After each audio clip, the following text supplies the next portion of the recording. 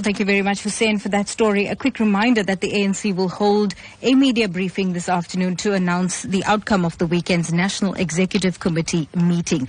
Tensions flared up once again when the party's policy guru, Jill Nchitenze, tabled a motion for the recall of President Jacob Zuma as head of state.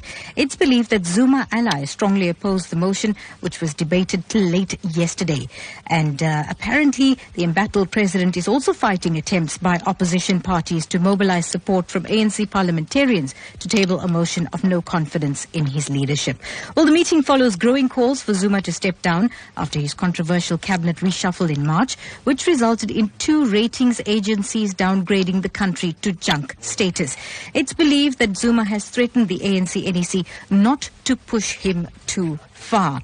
Well, we do have political analyst Professor Somadoda Fikeni online to tell us more about this ANC-NEC meeting and the results and the outcomes thereof. Good morning, Professor, and welcome to Newsbreak. Good morning to you and good morning to your listeners. Now, what's your reaction to the news that President Jacob Zuma has reportedly survived this second motion of no confidence? This is what we expected because NEC is a divided entity, and as such, whilst the president is there and is still the president of the ANC and government, he will use both powers and both levers of power to make sure that such motions do not work out because the NEC itself is divided.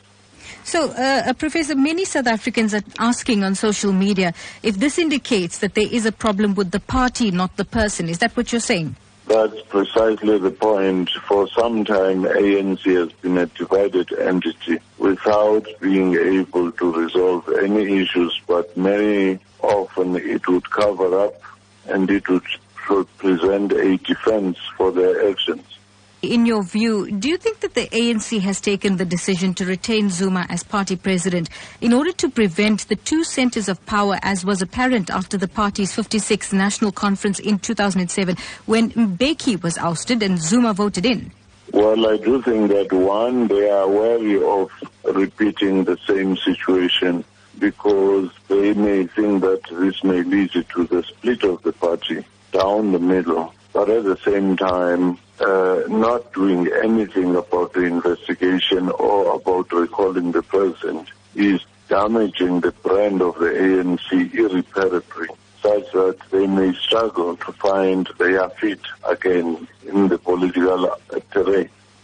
So let's set the cat among the pigeons here. Do you think the ANC is making opposition parties' tasks a little easier? The president and those around him have actually been the best weapon for the opposition parties because they're more effective in mobilizing the society at large against the ANC. Hence, you saw in the cities, and now you're beginning to see even in the rural areas, the rejection of the ANC because ANC is failing to come clean on the issue of corruption. So do you think the Mutu by-elections was just one example of that then? It was one example wherein ANC is now beginning to suffer in the rural areas as well. Therefore, the notion that the president has this uncritical voter base in the rural areas is beginning to be challenged. And also, the notion that ANC is working as a bloc in KZN is also being exposed as not being true. Professor Somadoda Fikeni, political analyst, thank you very much for joining us on Newsbreak this morning.